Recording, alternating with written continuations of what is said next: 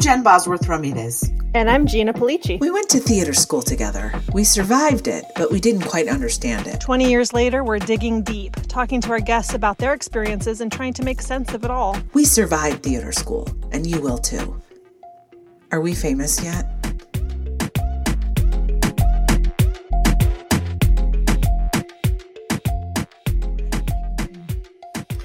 So what does it mean to MC a memorial? Yeah, I mean, I don't know what to call it. People keep host. I'm not hosting because the family's hosting. So what it means is that I'm trusted, I think, to not. Well, one, I've done this twice. You know, I've lost both my parents, so I know the drill about how memorials go. But also, I think I'm kind of a safe person in that I will step in if someone goes caca cuckoo at the memorial. And I also have some, presenting skills. Yes, right. And I'm entrusted to guide the ship. If it goes off kilter, I will say to somebody, "Hey, why don't you have a seat? This is we'll have time for this later if you really want to get crazy or whatever." But and I think it's just sort of steering the grief ship. Maybe, I don't know. Yeah, look, I don't know. That. It's gonna be interesting, dude. People, honestly, they should have that for in other cultures where they have professional grievers and professional mourners.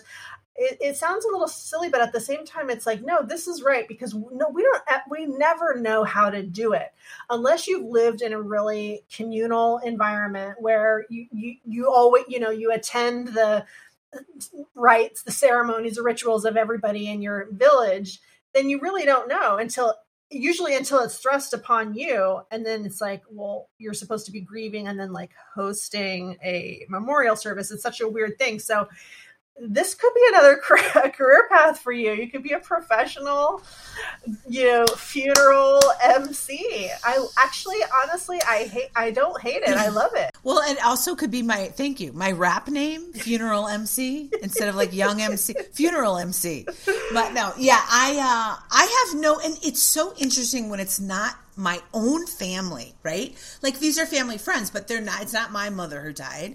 I don't have the attachment to people doing and saying certain things. I don't feel triggered I grew up a lot in this house that I'm sitting in right now, but it was not my house. So I don't have any attachment emotionally appendages to the items in the house where the girls do. So I'm able to be here and be this is I'm okay here. Mm-hmm. I don't feel overwhelmed. And I think that is a sign that I'm doing the right thing in terms of helping out in this way. If I got here and I was oh my God, it's too much, but I don't feel that. And I also think that one of the things that I did with Nancy and Dave over the last couple of years is they were literally the only adults.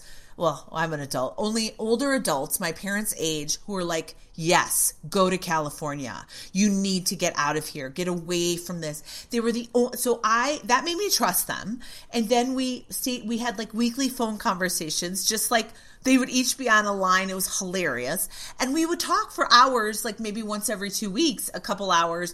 And it was really a parenting experience. So I feel very close to them. And what I'm learning is that even if other people have different relationships with people, you can have your own. So yes, I know that no one's perfect, but we're allowed. You're allowed, Gina, to have your own relationship with your mom and with your even dead people than other people have. Yeah, I agree with that.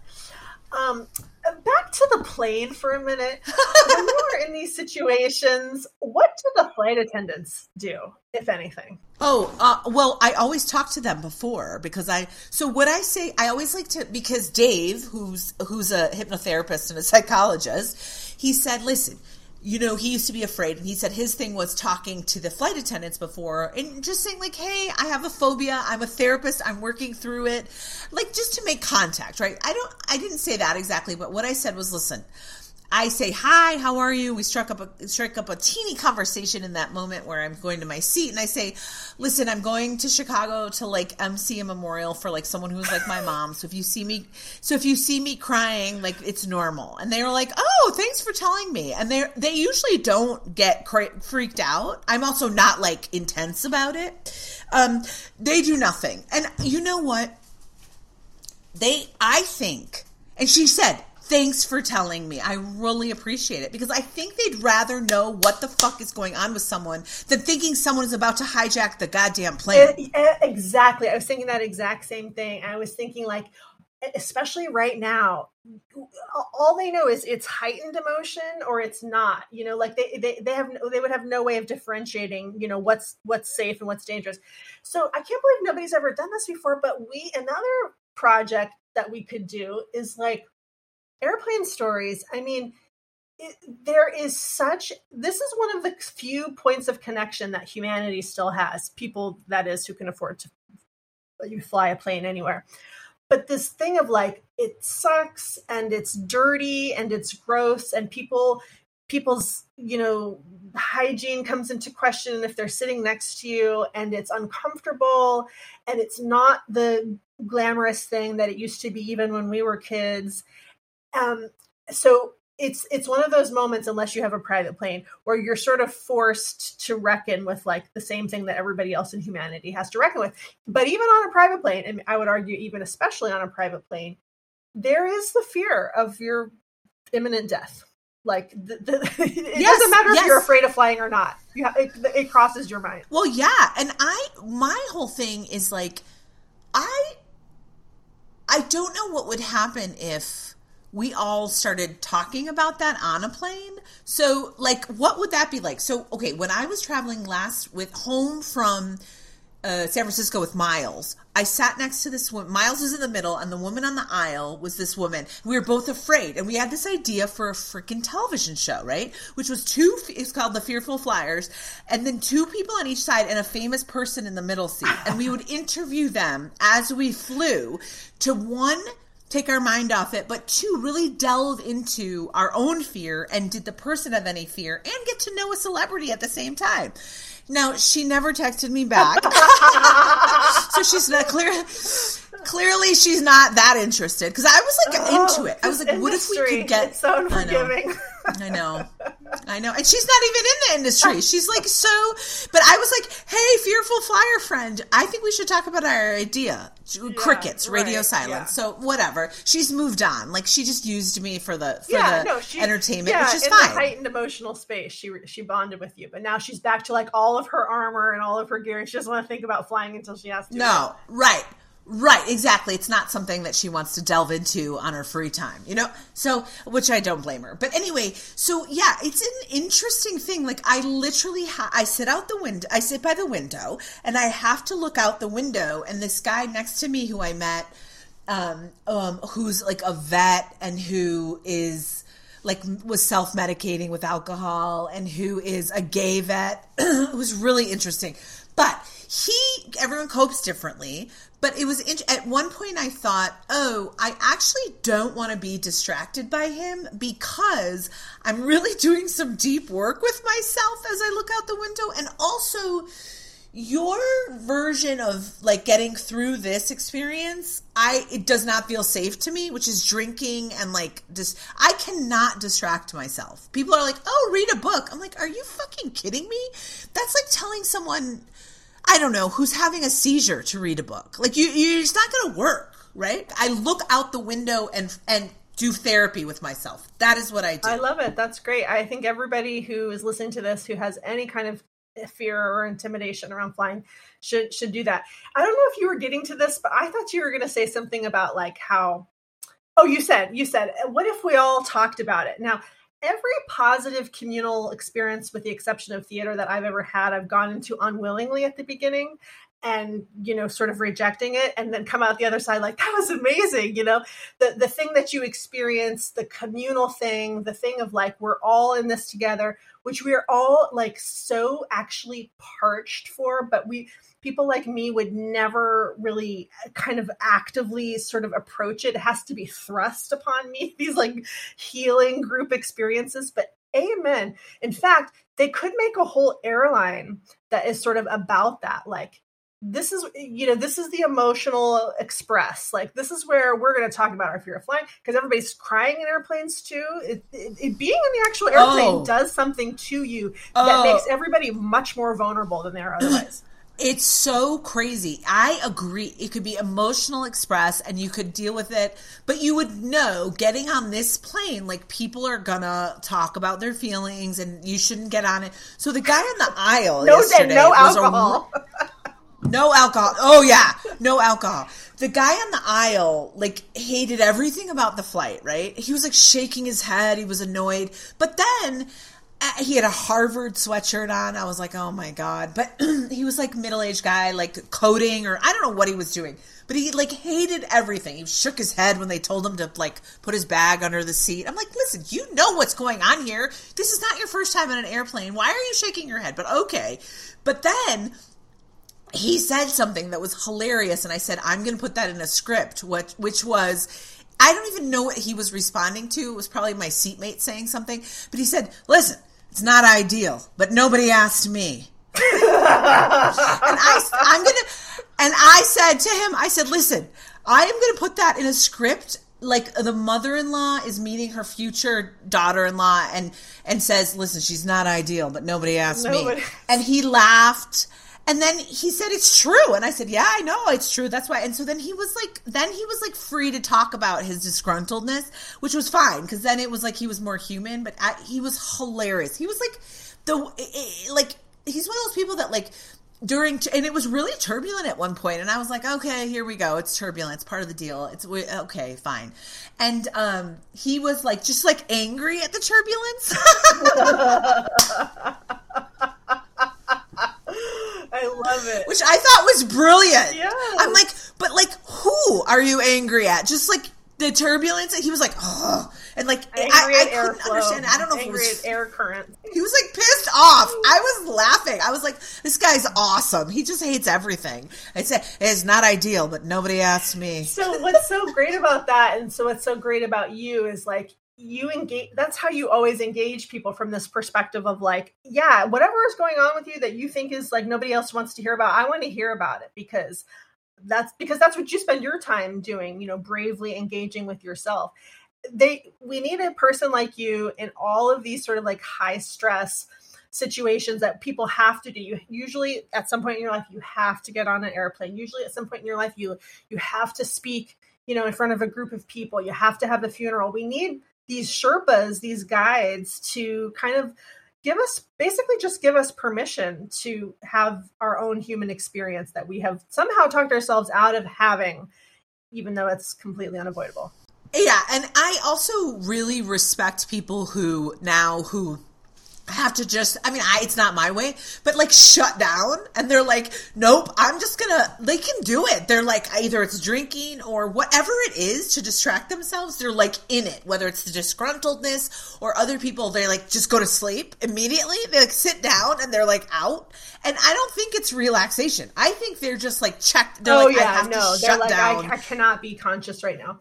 I wonder what makes the difference between people who are afraid of flying and not. I have never once felt afraid of flying.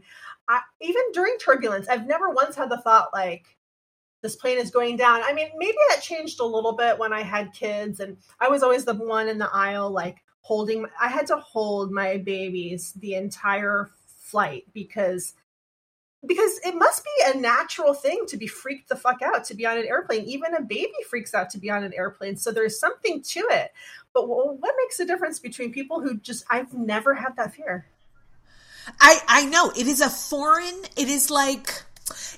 I don't know either. And there's other people like that have, what was the fear someone was talking about the other day? Oh, I have a friend who like literally cannot have their blood drawn. They have to go under.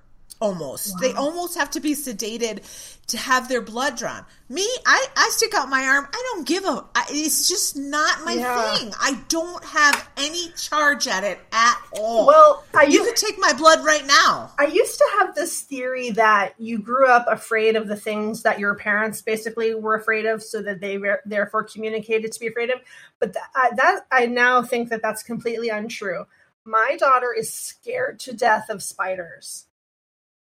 She's haunted by this fear that when she goes into the bathroom at night, there's going to be a spider. If there's the tiniest, and we live in the woods, there's all kinds of insects that make their way into our house. There's not a spider I've ever encountered that I've been afraid of. Now, mice and rats, that's what I'm afraid of. My mom was afraid of snakes. She did not transfer. When I was younger, I felt afraid of them too. And then one day I was like, I think it's fine. Yeah. I don't think I have any quarrel with these snakes, actually. I think it's completely fine. So I don't, so it's something inherent in us that identifies an object. I think it's maybe like for whatever reason, this becomes the object of all of your fears. And it could be a spider, it could be a plane, it could be, clowns. Like it's for a lot of people, it's clowns. Remember, Larry Bates, who we went to school with, and he's open, I think, about this. Yeah, he is, because he's talked about it. He had a fear of Muppets, like an intense Muppet fear. And I was like, wait, I thought it was a joke. I was like, wait, Muppets? Like, okay, they're a little weird, but like a phobia of a Muppet. And I was like, what the actual fuck? I couldn't, it's not. Dude, my version of that is I was afraid of mariachi bands. Wait, so mariachi bands? Yes. Like bands? Yeah. Well, so growing up, we love Mexican food, so we were always going out for Mexican food. And back then, I don't know why, every time you went to have Mexican food, dinner, there was a mariachi band. Like I haven't seen a mariachi band in such a long time, but it used to be that you could not go out for a Mexican restaurant dinner without a mariachi band. And it got to a point where they couldn't.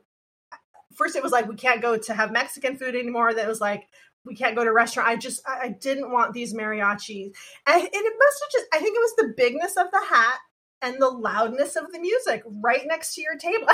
When you think about it, it's actually it's strange, right? Yeah. That you're sitting at your table, like with your family, looking, whether you're going to order the chalupa or the enchilada. And then it's just like extremely loud, very good, but extremely loud and in huge presence, people sitting, right next to your table.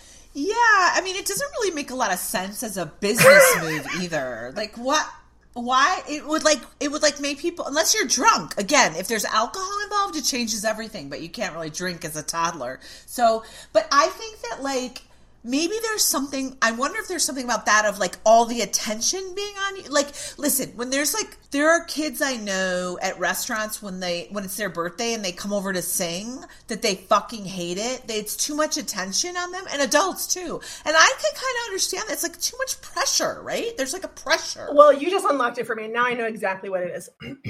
You said something about being drunk. And I think at that age, I have always equated loud and raucous with drunk.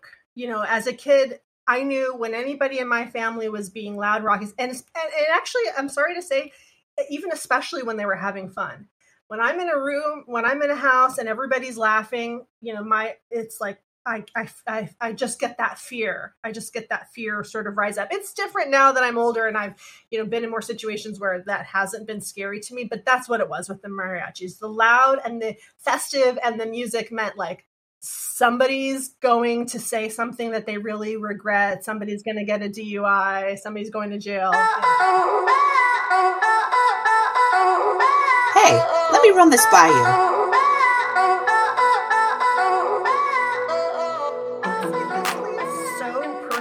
The thing I wanted to run by you today, given that it is Halloween season, and this episode will air the day after Halloween. But so I'll start with this. I am one of those people that desperately seeks paranormal experiences, and I'm almost always disappointed when I'm actively seeking it. Going to a psychic, going to a medium, I'm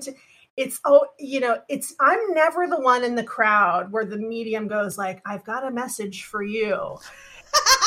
And I've gotten to the point where I'm like, my family's like just not that into me. They don't want to, the people who've passed over like don't want to come talk to me, don't want to give me messages. But I if you're out there, if you're listening, ancestors, drop a line. I'd love to know what the deal is. I'd love to know what messages you might have for me, because I actually really do believe that can happen. Maybe it just needs to happen with people who are on a higher spiritual plane than any of them. No, I mean, I don't believe that for a second. I mean, it could be true. What do I know? But I think, look, I do believe,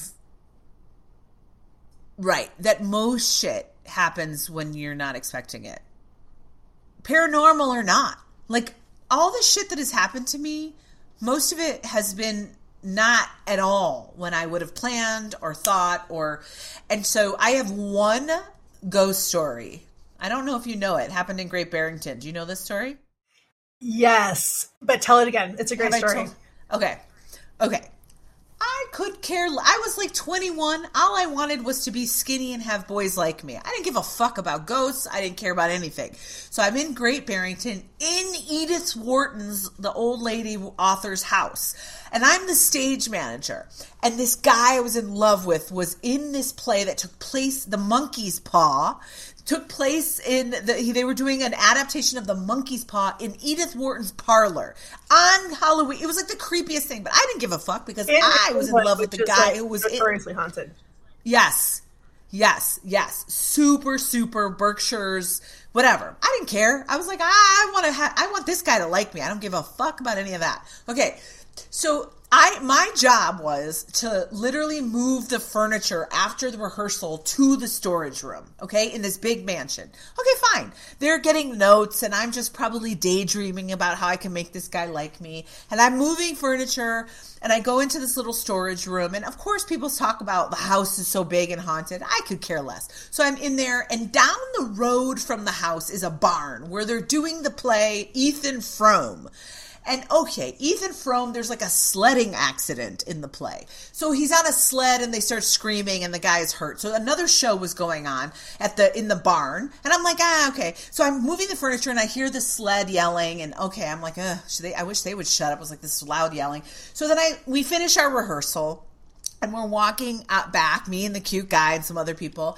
And all I'm thinking about is how can I get this guy to like me? And like literally, and also now I see pictures of him and I'm like, dear God. Anyway, so oh my God. Why didn't someone should have just slapped me like 10 times and been like, no. But anyway, that's what I was all about him. I had a thing for Canadians. Anyway, so like I just loved the guys. That was like international to me, Canadians. Anyway. Okay, so it was like all the Canadians. So we're walking in the dark to our cars, and and I say, and we walk by the barn, and I'm like, oh my gosh, you guys, they were so loud tonight when I was moving the furniture. Like, they should shut up. Like, I wonder how it's going to be when we're doing the Monkey's Paw show. We're going to hear Ethan Frome. And like, it was like 4 of us. Everyone stopped. And I'm like, what? What's wrong with you two? Or 3 or whatever. And they were like turned white. I've never seen this happen in human beings. And I was like, what is happening? I thought I said something wrong or like, of course, like I was bad. And I'm like, what? And they're like, oh God. And I was like, what? What are you punking me? What's happening? And they're like, there was no show tonight. Ooh, even though I knew that was coming in the story, it still gave me a chill.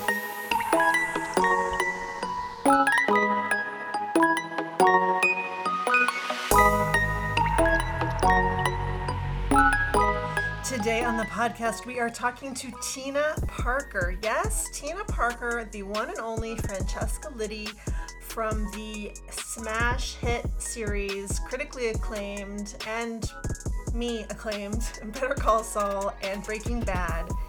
Tina's a delight. She's a director. She directs for theater. She's got a theater company in Dallas, Texas called Kitchen Dog. And she was so much fun to talk to, and I just know you are going to love our conversation with Tina Parker.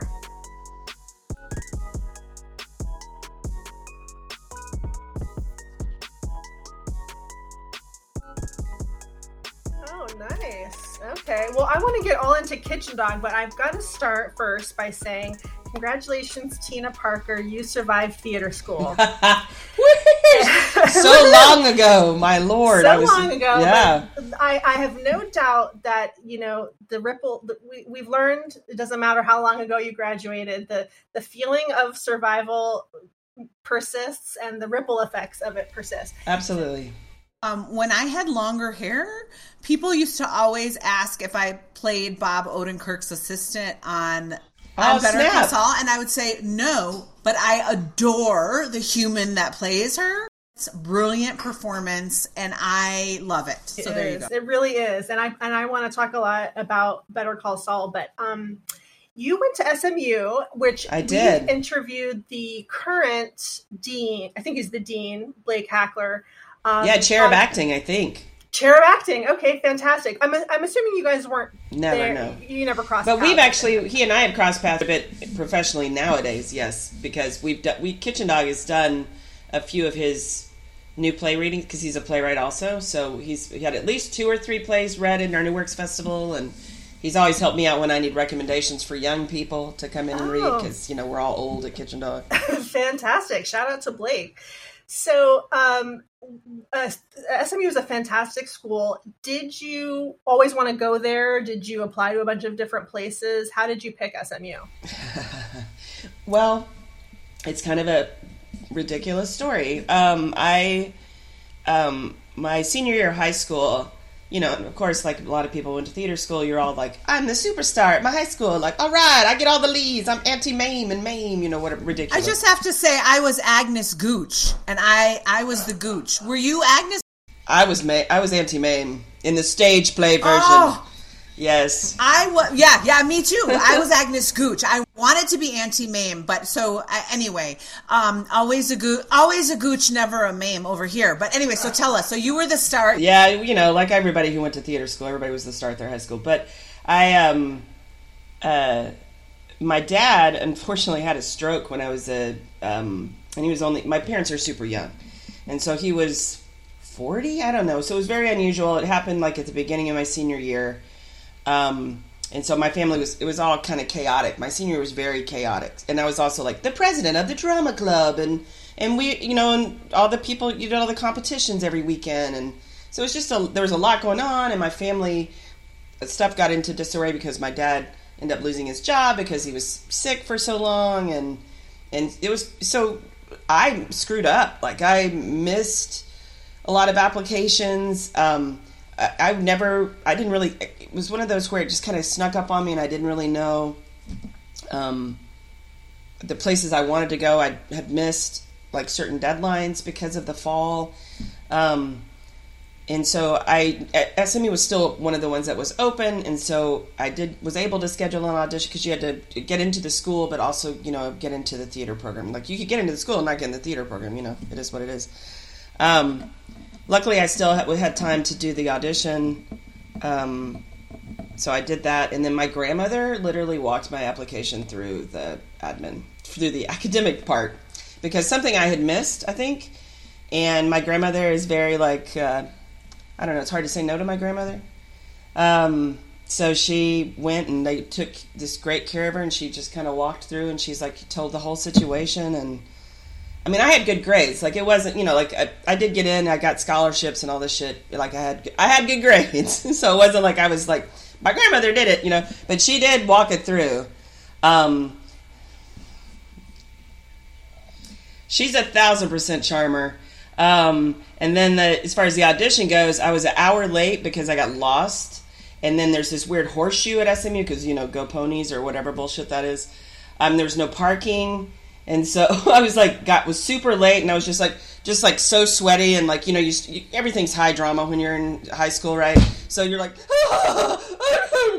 this is my last chance to be an actor. I'm going to have to work at the, fucking shoe store that I was working at or whatever it was forever. And so after I became an actor, I was still working at the cheese store after I went to this. But the other thing I want to say is like, also your grandma sounds like charming, but also like she might be in the mob. Well, yeah, she's totally like, yeah, I mean, I don't know. She can get it done. She's the wife of a Methodist minister too, so she knows how she can read a person and figure out like this is what you need, And she's just sweet, like she's a charmer.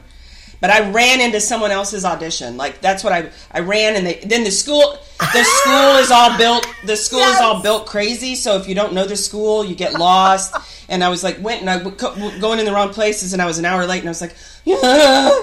And like I literally like this is it. And I open the door, and they're like somebody's in there like doing the thing, and I'm like, oh my god. And they're like, and I was like, and I was just like, oh god. And so I go and sit in the room, and I just remember then coming in, I was like, I'm really sorry, like, the kid was like, whoever, I don't think they got in, and I just remember them looking at me like, and they left. I was like, great, this is awesome. And then I go into my audition, which I chose the worst pieces, like, the worst. Of course. Like, I think it was like, I can't even remember the name of the playwright, but it's like a really, really dramatic monologue from, like, Birdbath.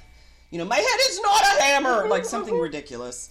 And then I also chose to sing, which I'm not the greatest. I mean, I can sing karaoke, but not like sing like I'm a musical theater actor. That's not me. I think I chose to sing like the Nights on Broadway or some bullshit. Like, the neon lights on on Broadway. Like, ridiculous. Oh, yeah. And they were like, luckily, I did good in the interview part. And then they're like, turn your monologue into stand-up comedy. Oh, wow. I never heard of that in audition. What a cool tactic. Well, and it was also, I think they could tell that I was so freaked out and so nervous. But then the interview portion went great. And so they're like, then they were like, hey, play around with this. And then like the bad song that I had selected that I'd practiced with my cousin who could play guitar or something. They're like, do some dance moves with it. So I was just like, I don't dance, but I started doing these ridiculous things. And they're like, yeah, good. They laughed and... I think it also let me relax. They're like, you are crazy enough to be in theater school. Wait, you guys, should we have a documentary series about people who are auditioning for theater school? Because honestly, like the stakes are so high for so many people. I bet there's 1 billion stories. I mean, some of which we've heard on the podcast, right, Buzz? Yeah.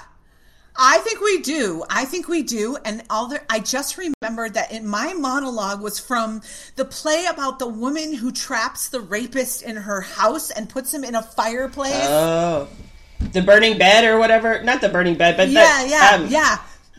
And it's William Masterstone. Yes.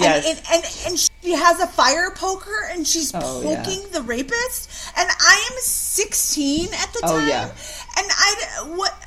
And a virgin, not that really matters, but like the whole thing is not good. And why did I do that? But yet I got that's what this piece was the same thing. It was so dark. And so like this person is mentally ill and she's like, I head is not a hammer, don't hit me, man. And you're just like, what?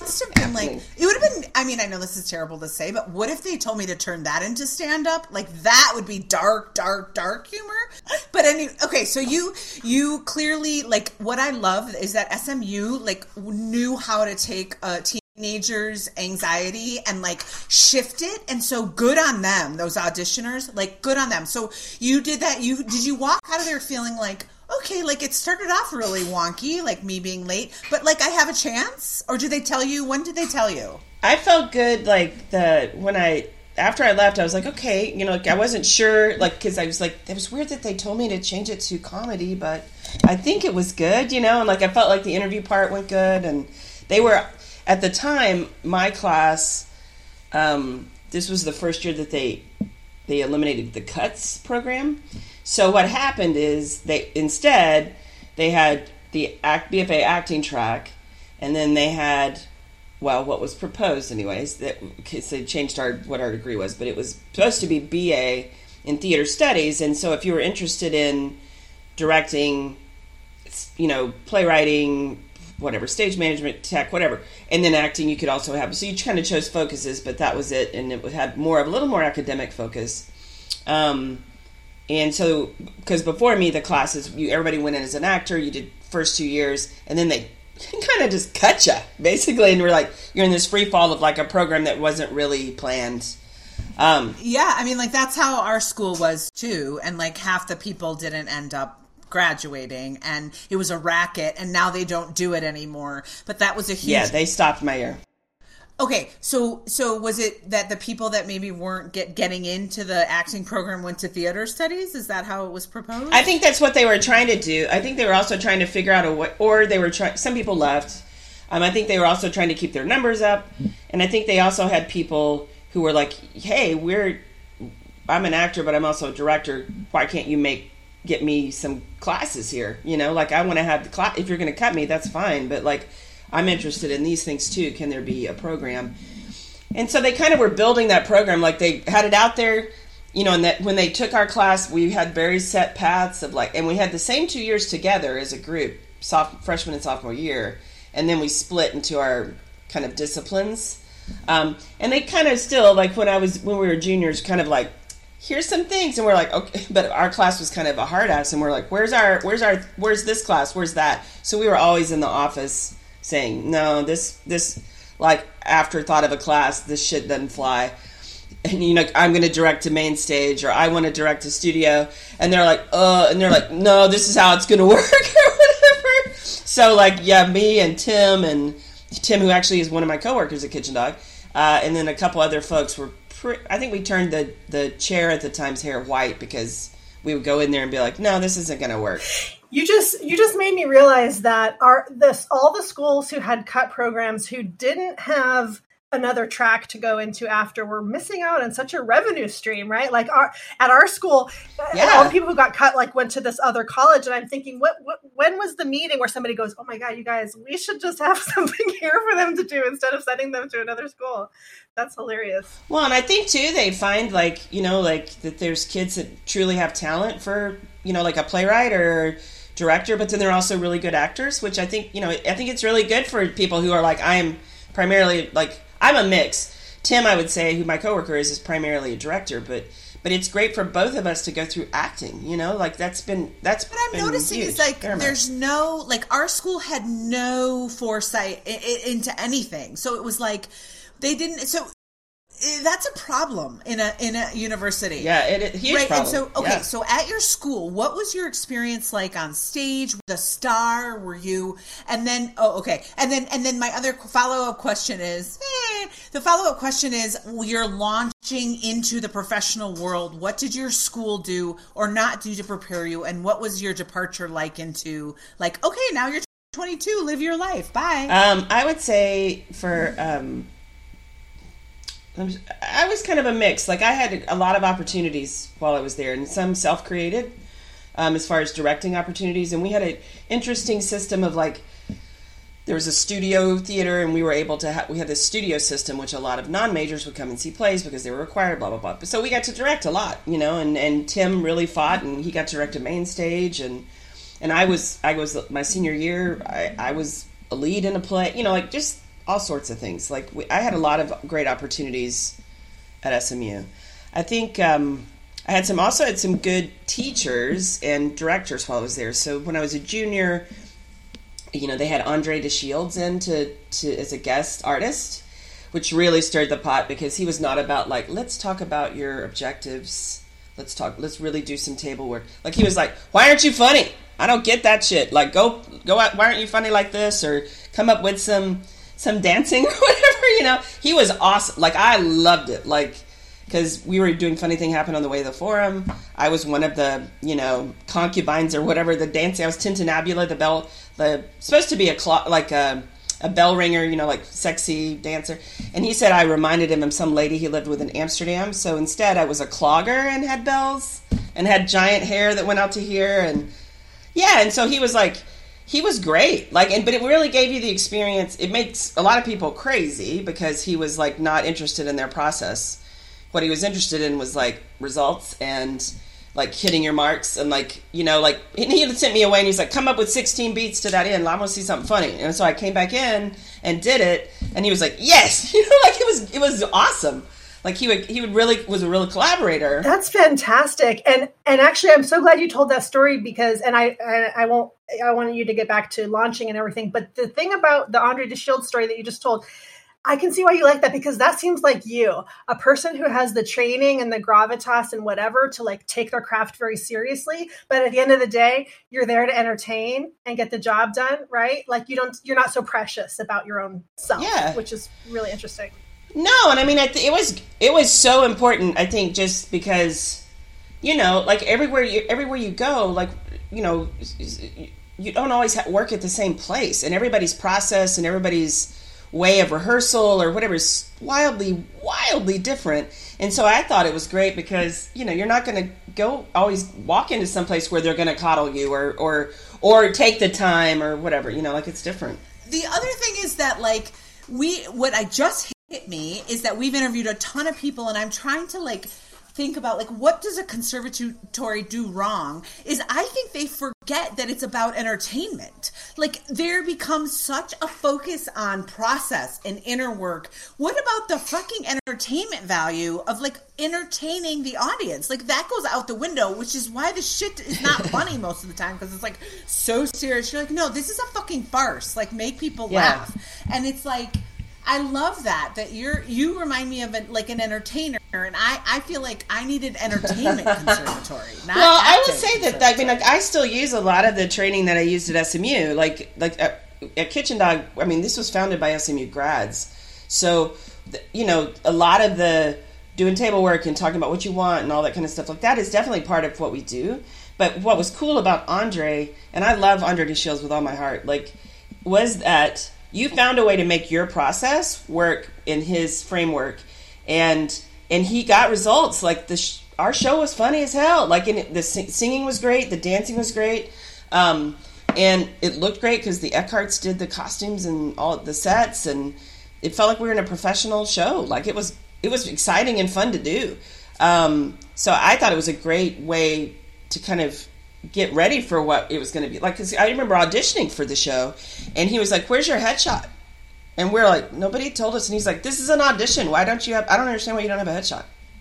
And you're just like, "Oh God!" Like, and it was embarrassing, you know. And then he was like, "All right, I want to do that." He's doing some improv-y things in the thing, and people couldn't get, like, people were like, and he's like, "Just jump in, man."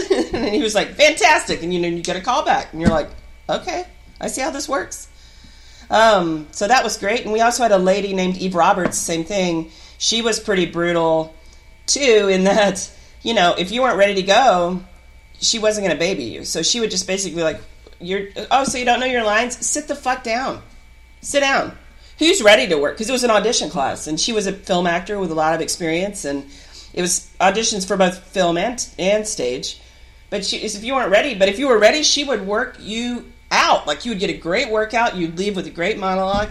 And so I was like, always be prepared for that, you know, like that, because she will get you if you're not. Honestly, it really sounds like SMU did a much better job than most of what we hear about in terms of like getting real working actors, and it's a tough thing. I don't really blame any school that does it. It's a tough thing. If it's a working actor, then they're working, they don't have time to like commit to the school teaching schedule. Absolutely. But at the same time, like, if you don't have any of that, then you're experiencing all that on the job, which is fine too. But it sounds like SMU did a better job of preparing you for a career. I would say somewhat, yeah. I mean, there are things that I, you know, as I entered life, because I was of the mind when I graduated, I was really torn about whether or not to go to grad school or not, and I really didn't know, because I still to this day have a split focus. Like, I act and direct, both in the theater. Like, I do both.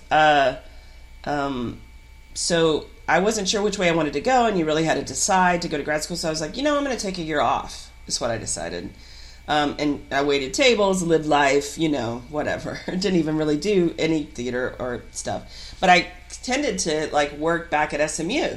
So, like, they would have me come back, and, like, I would sub in and cover, like, Dale Moffat, who was the man who was the auditioner who auditioned me originally, and his improv class. Like, I'd come in and do cover him for a month if he went on sabbatical, stuff like that. Or, like, and I directed a couple of main stages there. That was it. So I just decided, I started working more in Dallas, and ended up just staying in Dallas. Dallas was not where I planned to stay. Like, I kept in my mind, thinking, like, I'm going to move to Chicago. Like, that was my dream, was living in Chicago. And because I guess I'm a Taurus and stubborn and lazy, I don't know. Sometimes you just start working and you're like, nah, I'll just stay here. I'm working and I can kind of do what I want. And then I got an agent and I was like, oh, there's this part of it, like I think in 95 or whatever, because I graduated in 91. So you just start working and then it's like, wow, do I want to go and start over? And it was just kind of a hard thing to do. Do I have regrets sometime about not doing? Absolutely. Like, sometimes I look back and I'm like, oh man. But as far as just preparing, I think it's just hard to get prepared, because I think, like, I wish I left with, like, and they're doing this now, which is great, but, like, left with more of, like, what's a good headshot? How do you, walking into a room, how do you handle it? Like, there's certain things that I feel like they could train and give you a little bit more life experience in it. But I think they have some new. I know they have film acting now, a little bit of film acting stuff there, which is always good, just because that's how a lot of people make money. I'm happy to say, because we've had this conversation so many times with people about the way that schools didn't prepare you. Somebody's been getting the message about this. My son is in high school and he goes to this like auxiliary performing arts program. It's like half a day his regular high school and half a day this. And he does a seminar once a week on the business of music and, what kind of jobs you're going to have to do to keep, to pay the rent while you're waiting between gigs. Like, it's very brass tacks. So the message has gotten through, thankfully. Yeah. The business is important, man. That's how you survive. I mean, let's be real. I mean, like, and it's not easy. Like, if you're going to, I mean, there's 2 or 3 unicorns every so often, but for the most part, you're going to have to wait tables or cobble together a bunch of odd jobs or like all these little, like, I'm going to do the Aesop's fables in the elementary schools for 3 weeks or whatever, like, and how do you make rent? Like, it's not glamorous for sure. So what was the journey from graduating to founding Kitchen Dog with your classmates? I actually am not a founder. So Kitchen Dog was founded by 5 SMU MFA students who were in the MFA program when I was an undergrad. So I ain't that old, thank God. But they founded it in 90. Did their first show in 91, which I saw. It was above a pawn shop in Deep Ellum with no air conditioner in May. It was very hot and fantastic. Irene Fornez's Mud. It was great. And so I did my first show with them in 93, so a few years after I graduated, which Tim, my classmate, directed. He had come back. He was in Minnesota at the time. And then I've just worked with Kitchen Dog ever since. So I became a company member in 96, started working for the company as like an admin producer type person in 99, and then became co-artistic director when the founding AD left in 2005. So I've been here forever. I do not have children. I say that Kitchen Dog is my grown, mean child. Mean? Did you say mean? Yeah, I did say mean sometimes. Yeah, sometimes it's very, temperamental. Yeah, that's fine. It's probably still better than kids. I'm just saying. Anyway, I don't have any, so. Okay, so what do you, this is what I always want to ask people who have long-standing careers in theater, and especially when they are co-artistic director or artistic director. Why do you do it, and why do you love it? That's a really good question. I mean, it varies from time to time. I mean, I think that Kitchen Dog has, one of its tenets has always been about asking, we do, I hate the word edgy, but we do edgier plays. We do plays that are very much talking about the world around us, challenging, and we're in Texas. It's, sort of purple state now, kind of exciting. Purple parts, at least Dallas is. Hopefully this election goes that way. So, I feel like our place in the Dallas zeitgeist is important because, we're not doing, there are a lot of people that do traditional plays and do them well, like straight ahead, musicals or, The Odd Couple or whatever. Notice this gesture, The Odd Couple. And do them great. But we do newer plays. We're a founding member of the National New Play Network. And And so that's kind of kept it relevant and kept it exciting, the work exciting to me. I love working with new plays and new ideas, and we have a company of artists, some of which went to SMU. And I think I've stayed here this long because, you know, I feel like I am able to do the kind of work I want to do. I'm able to choose the plays I want to be in or direct. And I feel like they're important for my community. And when that becomes that it's not that, then I need to leave or step down. Is my feeling. I mean, you know. Yeah. I don't know.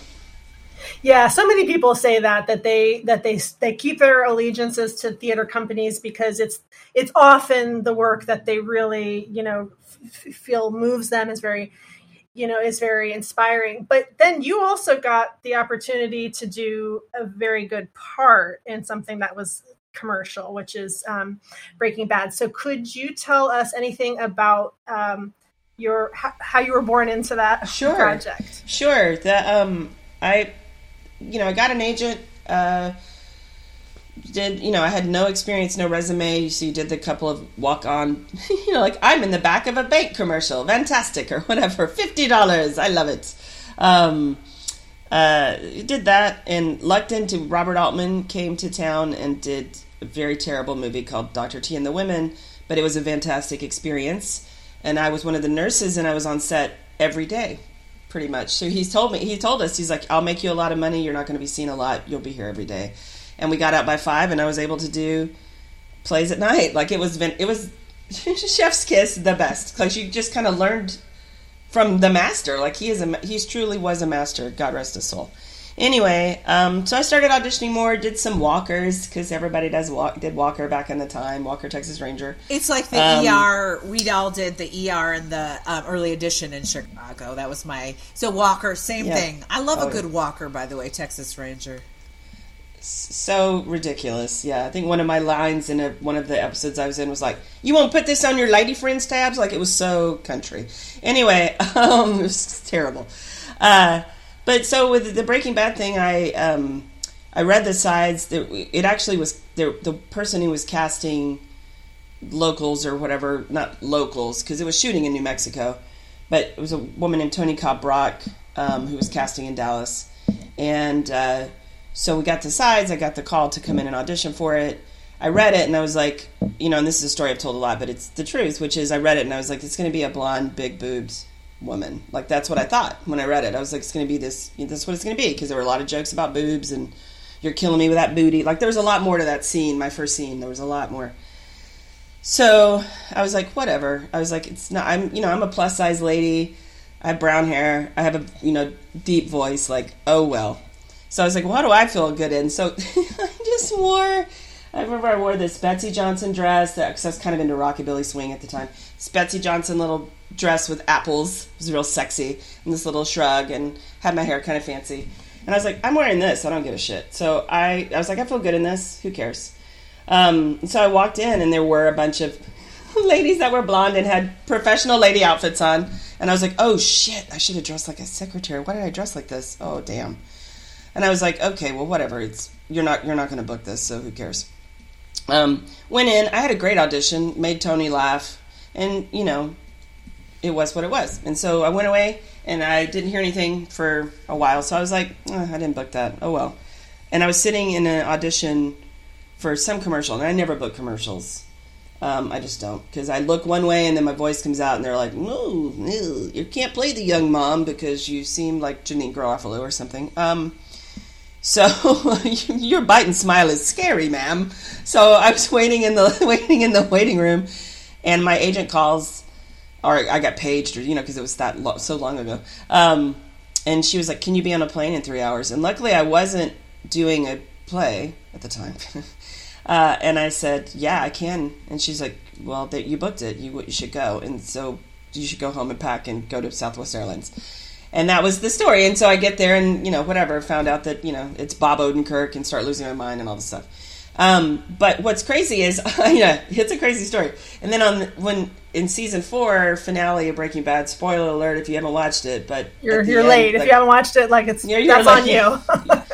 Please watch it, because Mama needs to keep getting residuals, because she's, not, yeah. But that final episode where I have a great scene with Bryan Cranston, there was a Insider podcast, which I wasn't aware of, but they talked to Vince about, oh, who's she and how did you cast her? Because this is my first actual scene, where I have more than 2 lines. And he tells the story of I just love this story, which is basically he'd seen a lot of people that he didn't think was right. He wanted something, they kept showing him the same type. And he was like, no, it needs to be something different. He's a different kind of guy. I wanted somebody who'd challenge him, different looking. And the casting woman who had, Kira, I can't remember her last name, but she had, I'd auditioned for her a few times, been put on tape. I don't know that it necessarily booked anything. And she's like, well, there is this one girl, I think she's great. She's probably not right. Physically, I don't think she's right. But do you want to see? And so he showed her, and he's like, "That's exactly what I want." And then I booked it. And so it's crazy. So you just never know. I mean, I think that's the walk away. Okay, this is the craziest thing. This is crazy. So I booked a show in New Mexico called Perpetual Grace. Kira cast it. And Kira showed me to Steve Conrad, who's the showrunner, and James Whitaker, who was directing the episode. I looked nothing like the other people. My agent, Casey, called me and said, can you get on a plane in 3 hours? There You're you going go. to New Mexico. Same casting director. Same. Go we Kira. might be the same Go Kira. person. Getting all these people. Go in Kira. there. Yeah. Kira cast I love it. me. Well, and it's like that thing, I think that's always the big takeaway, right? And I think I read this, not to, I feel like I'm fucking name dropping, I'm not, but I read this, I think, in Brian's book too, but the thing is all you can do is just they're calling you in for a reason. So you just have to say, what is it in me? What's unique about me that's this role? And then lean into it and go for it in that regard, because that's all you got. As soon as you start, and I find myself doing this, I have to keep reminding myself, to do this, which is I'll read something like, oh, it's this, and try to play to what I think it is, versus no, what is it in me that's this? And that's the thing. I book when I do that. When I try to do the other thing, Totally. And start getting in your own head all the time on here. God. By the way, regarding name dropping, I never understand why anybody gets upset about that. It's they're people that the people that you work with, they're people in your life. I mean, you're just saying their name. It's not like you're clout chasing. But anyway, that's aside. Girl, walk me back to this day where you take 3 hours to get on the airplane. I want to know, how fast did you have to rush home to pack? What did you do? Did you have enough stuff? What was it like when you were on the airplane? Did you order a drink because you felt so fancy? Tell us everything. Well, all I know is I had a bag, and I ran home. I had a roommate at the time, thank God, and I just said, can you feed my cat? Because I had a cat at the time. I was like, please feed Loretta. And so I got this bag and just threw, it was really just stuff thrown in. And I was like, do I need to bring the dress and shoes that I wore?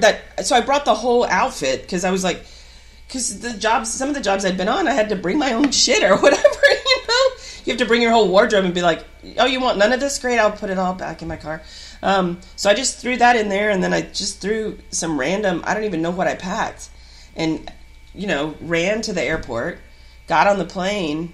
I think I did have a Jack and Coke, because I was just I'm so freaked out in the plane. Of course, you're going to New Mexico, so you're going over those mountains, and you're just like, okay, I'm going to die. Also, great. But I don't want to die. I just booked a big job or whatever.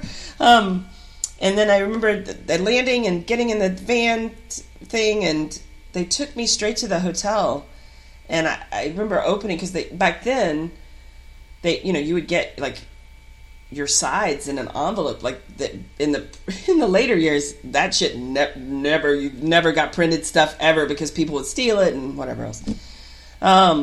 So I remember pulling it out and seeing Bob's name and freaking out, because I was a huge Mr. Show fan, and I was just like, oh my god, and I just remember calling I have a friend, Aaron Ginsberg, who's kind of an LA Hollywood dude or whatever, and I was like, oh my god, and he's like, thanks for the spoiler, and I was like, oh shit, I'm not supposed to tell people, and I was like, but I'm freaking out, and he's like, no, it's okay, I will tell no one. I was like, don't tell anyone, I don't want to get fired. But yeah, so I just remember sitting there and freaking out and trying to look at my lines and, what am I, oh God, and then going there with my little bag of dresses or whatever, and they're like, we don't want any of this crap. They're like, this is a high budget show. We got costumes covered. Well, And back then I don't. I know. Back then I don't know if they were that high budget, but it was interesting to me. The one thing is just how involved the showrunners of that show, Peter and Vince at the time, and then later Peter and Vince. But like, they have a color palette. They have where they want the characters to go. Like, I had, that it got really pared down. I ended up having just a few lines, but they took so many pictures, different outfits, different setups, and like different color tones, like just setting what they wanted for my character. And I was like, holy shit, or whatever. And everybody was so nice and friendly. And it's really remember your name to hear, so and I'm glad you talked about it. I'm in the rainstorm, so sorry, but like, it's so weird to be. I'm in the Midwest right now, and I live in LA. So coming back here, I'm like, what is that noise? It's fucking fucked up, and it's the fucking rain. Anyway, so what is so beautiful about this story to me is that even if we feel small, right? Like, whatever, these people who are creating these iconic shows have such vision. There is literally no small character. Like, these are their children, and they have arcs. So it just makes me appreciate, as creators, as artists, how much time, love, energy goes into characters and storylines, and then we see maybe if we're lucky 1/8 of it, but just know, like, the shit matters, right? Like, 1,000%. And that's the same thing with Robert Altman. I mean, like, we were, I got to be part of one of those his signature long tracking shots, right? He would walk in the room and be like, okay, what's going on in here? So what are you guys doing? What's happening? And I was like, well, we're this, that. And he's like, great, keep that. And when I come across, I want you to be in this moment. So like, he's like, Tina, are things like where he's following on my shoulder and, Tina, I need you to do this, and this is what's happening. And I'm just going to think about some lines, just throw these out. It was just, I don't know. And that's the same thing with Vince and with Peter. Like, they were really like, what is she wearing? Why is she wearing this? Where are you? Like, what's going on? And they were like, the scripts were so good. It was like, you had to be letter perfect. Everybody's like, oh, it's a lot of improv. And I'm like, no. But it sounds like theater. The attention to detail and the sort of like the vision and the way that, that just comes through in the best series, the auteurs, that they've thought about. And they all love theater. Right, yeah, right. They all love theater. They all do. A bit ago, you said something about how the like lustiness that Jimmy feels for Francesca didn't, necessarily, a lot of that didn't necessarily make it into at least your first episode, but it got revisited in Better Call Saul, and I really appreciated that, because I was like, oh yeah, I would have wanted to see more of that. I wanted to see more of that like lusty dynamic.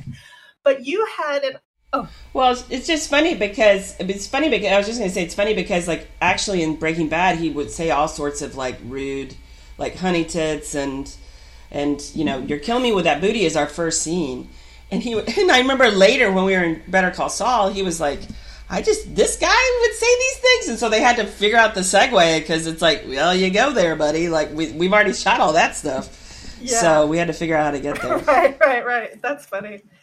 So you have an opportunity that not a lot of actors get to have, which is to revisit a character. And, sometimes people say, oh, if I had to go back and do it all over again, after I watch my performance, I might have done this or that. Did you have anything like that? Because you got a lot more screen time in Better Call Saul, I think. Was there anything that you were super excited to bring into the next iteration of your character? I'll just say this. Like, I think because of the scripts were so good. What was really fun for me was getting to play before she turned, like before she got I was just say before she got vampire bit by Greed and Saul.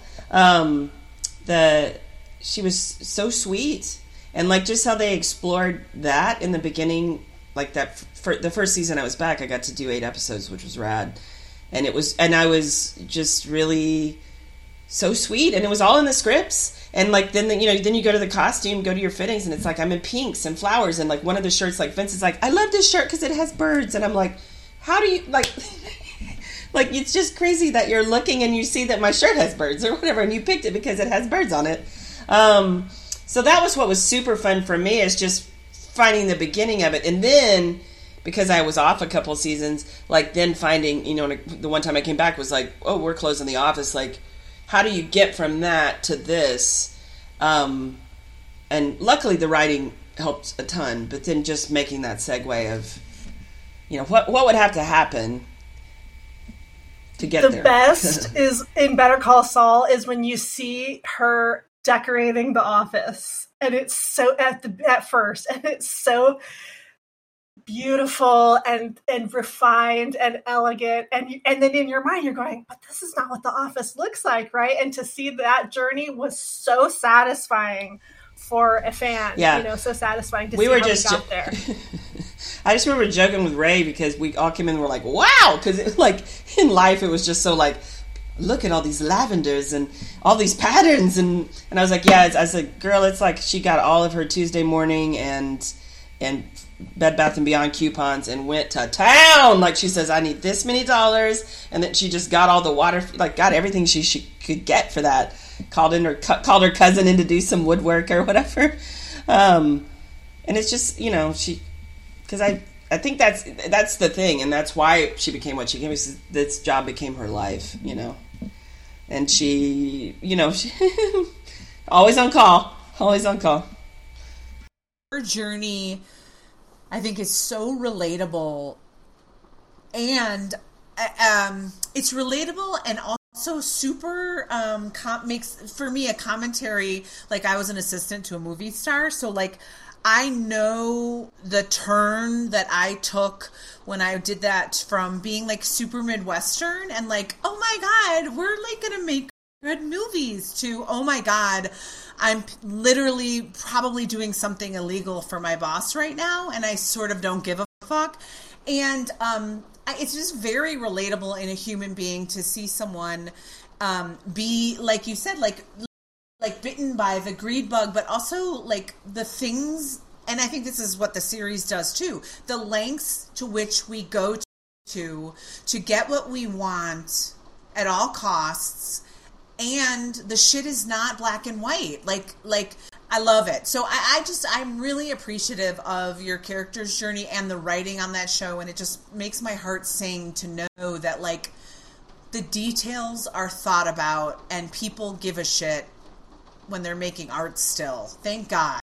Oh yeah, 1,000%. And that's the thing too with that cast, like with Brian and Aaron and those guys at Breaking Bad, but then also like, with Ray and Bob and Giancarlo and those guys, like they're all like, can we run lines? Can we talk? Let's talk about what we want. What's going on? What are other possibilities? And really just present. Like that was the thing, is like I've worked, a few, I'm that guy that like, if I'm lucky, like right now I'm kind of having a dry spell, but like, you get to job in and you're there for a day or you're there for 2 days or whatever. And it's not always, like it's not like, oh, it's great. Like you just go in, you do your thing and you split or whatever. But the thing with these guys is like, they really are about the story and about what's happening and about making the best thing. And that's true and it starts from them down. So like, even like the person who's like your PA, at the dressing rooms, like they're into it and they're like, hey, I saw you do this, like it's awesome. Yeah. Like it's just an awesome, it makes everybody, it was really great experiences, both shows. It makes everybody invested, right? Like when the quality is really high 1,000%. And people at the top and the bottom are taking it very seriously, it gives everybody, it projects the message to everybody, like, oh no, we're taking this very seriously. This is not just a job for us. Like this is actually what we got into this industry for, most of us, to create something what meaningful. I hear also is like the spirit of fucking collaboration, for God's sake.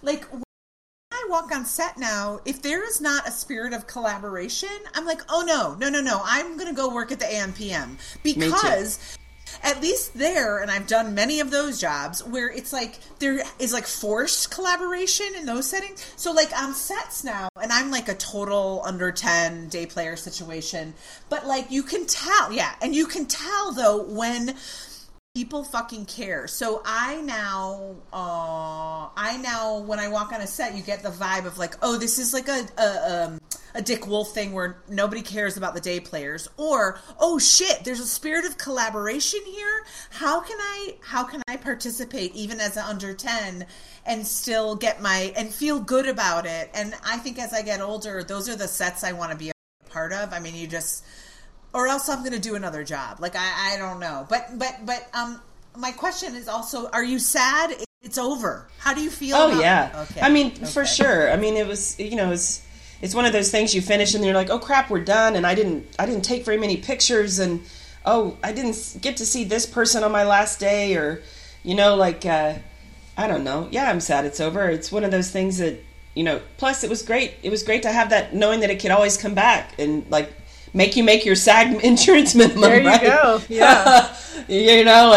Now you're kind of like, what's your next gig? Ooh, I don't know. I always think about that when people are on amazing shows. Like, it's like bittersweet, because there's this thought of like, oh man, I might never be in anything like this again. As great as it was, for as long as it lasted, residuals, whatever. But like, it's what we all get into it for. It's like a magical feeling. It's a feeling of that we're like connecting and vibing and sharing something very human and personal, but in a heightened, beautiful way. That's interesting to look at.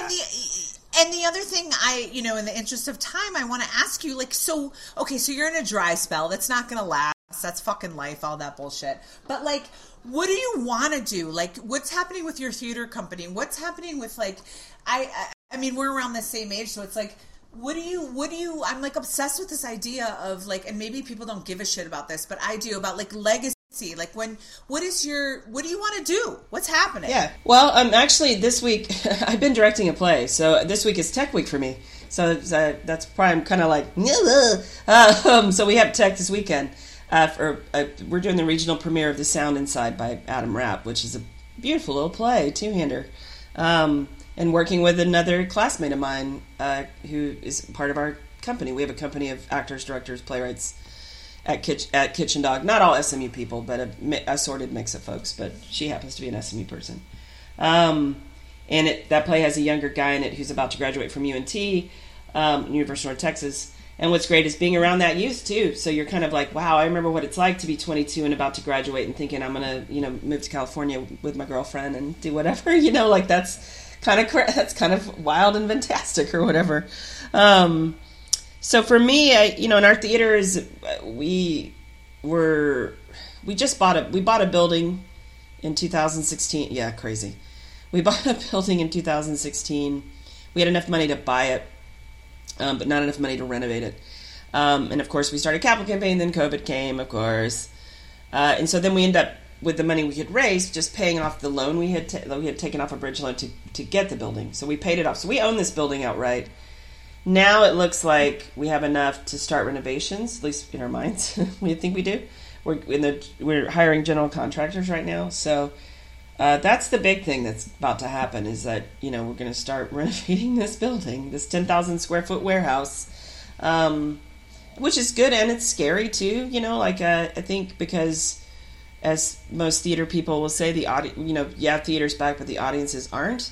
I think a lot of people found other shit to do during the pandemic, and all of the press dried up. So now it's trying to, lure the people who were coming back, and being like, come on, you want to get off your couch. I promise you'll like it, or whatever. But then, where do you get the new folks? And so the idea of opening a building is a little scary, because you're like, is it, if we build it, you will come? I hope so. I don't know. But that's one of the things, because I've been with Kitchen Dog for so long. Like, I do want, that is part of my legacy, if you want to say that. I feel like I've made some good plays, both as an actor, as a director, as an artistic director. I feel like we've done some really quality work. I feel like we've fostered a lot of talent, and a lot of talent that's went on to bigger things in other communities, because that's the other thing. And we're in Dallas, so keeping talent here sometimes is hard, but I do feel like some of the talent that we've had and we've fostered on our stages, whether it's playwrights or actors, a lot of people have went on to success. So that's great.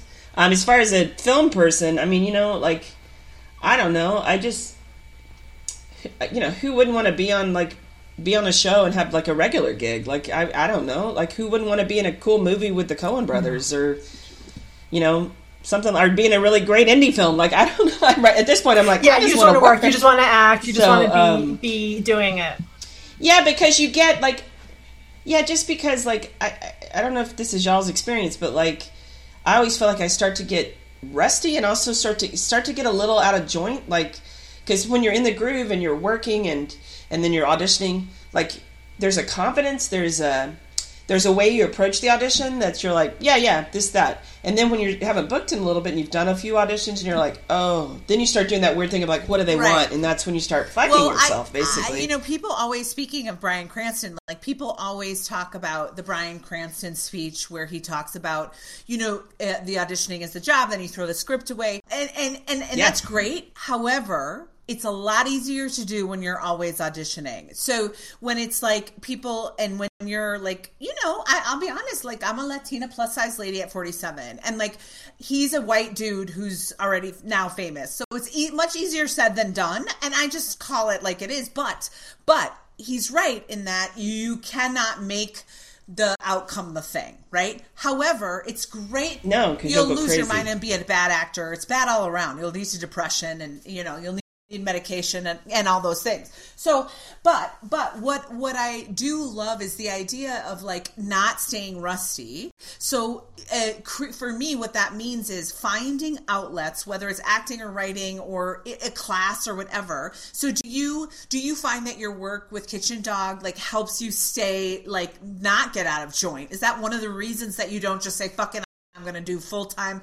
Because you could say like, look, dude, I just came off Breaking Bad. Fuck this shit. I'm going to just focus on that. But does the Kitchen Dog must serve a different purpose as well, right? Like staying. Yeah, I mean, absolutely. Like the thing is I still really love the theater. I still really love it. Like I do love film. I do love that medium, and I love that, you know, it makes it pays a lot more than the theater, unfortunately. But I love theater. I love love that connection to the audience, being in the room with, you know, and hearing the just the liveness of it, and the fact that it could change at any moment. You know, just that's not, you can never have that in film. And so I think it's a good balance for me, because and that's one of the reasons I haven't left Dallas, is because I still really love the theater. I have thought about it for sure. Like I've thought about like, oh, you know, if I'm going to do it, is this the time to do it, to try it? And then it's like, oh, well, you know, like that thing of like, do you want to look back and have regrets or whatever? And I'm like, I just don't know, you know, like maybe it's the same thing of like, I'm Taurus and I'm stubborn and I'm going to stay stuck down here or whatever. But I don't know. I've thought about it more the past few years, you know, like, is this the time to go? But here's the other thing is like, maybe the thing that keeps you working is actually doing both. Like, so like maybe the juice is, and the gold is, you might not have one without the other, is what I'm thinking, but it doesn't mean that you can't do more. But anyway, I think there's some magic alchemy that is literally happening because of Kitchen Dog leading to, I would say, yeah. I would say absolutely. And I think there's definitely things like we've talked about with whether it's theater school or theater, whatever it is, you know, like I feel like there's some in the training that makes it, when you get the script, that you're able to quickly break it down and come up with like, here's a backstory or here's this, and that kind of is, you know, I feel like I have some tools that I can use that, you know, maybe somebody who doesn't have the training, you know, but there were 1 million questions that I did not get a chance to ask you before we ran out of time. So maybe someday you'll come back and do a part 2, but I could talk to you for hours. Thank you so much. Oh, good. Yeah. Thank you. Thanks, man. Thank you. You know what? You're giving me hope for theater and for film. And also it's just really important for people, I think, myself, if no one else, to hear that like all the shit is important creatively that we do, and I don't think a lot of us theater people would have the life we have if we didn't commit to the theater a long time ago. I think that's right. Absolutely. Yeah, and not lose your mind on those self tapes, because, you know, It's real easy to do. I've been going down that rabbit hole of like, this tape was good.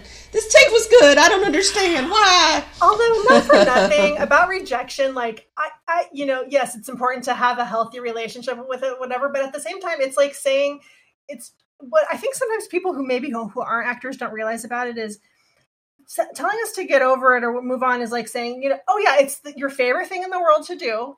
It's absolutely the best you ever feel in life. There's no better sensation than being on a great project. But when you don't get it, just don't think about it.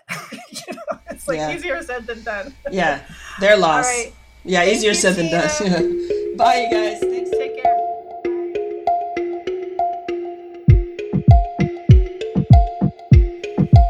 If you liked what you heard today, please give us a positive 5-star review and subscribe and tell your friends. I Survived Theater School is an Undeniable Inc. production. Jen Bosworth Ramirez and Gina Polici are the co-hosts. This episode was produced, edited, and sound mixed by Gina Polici. For more information about this podcast or other goings-on of Undeniable Inc., please visit our website at undeniablewriters.com. You can also follow us on Facebook, Instagram, and Twitter. Thank you.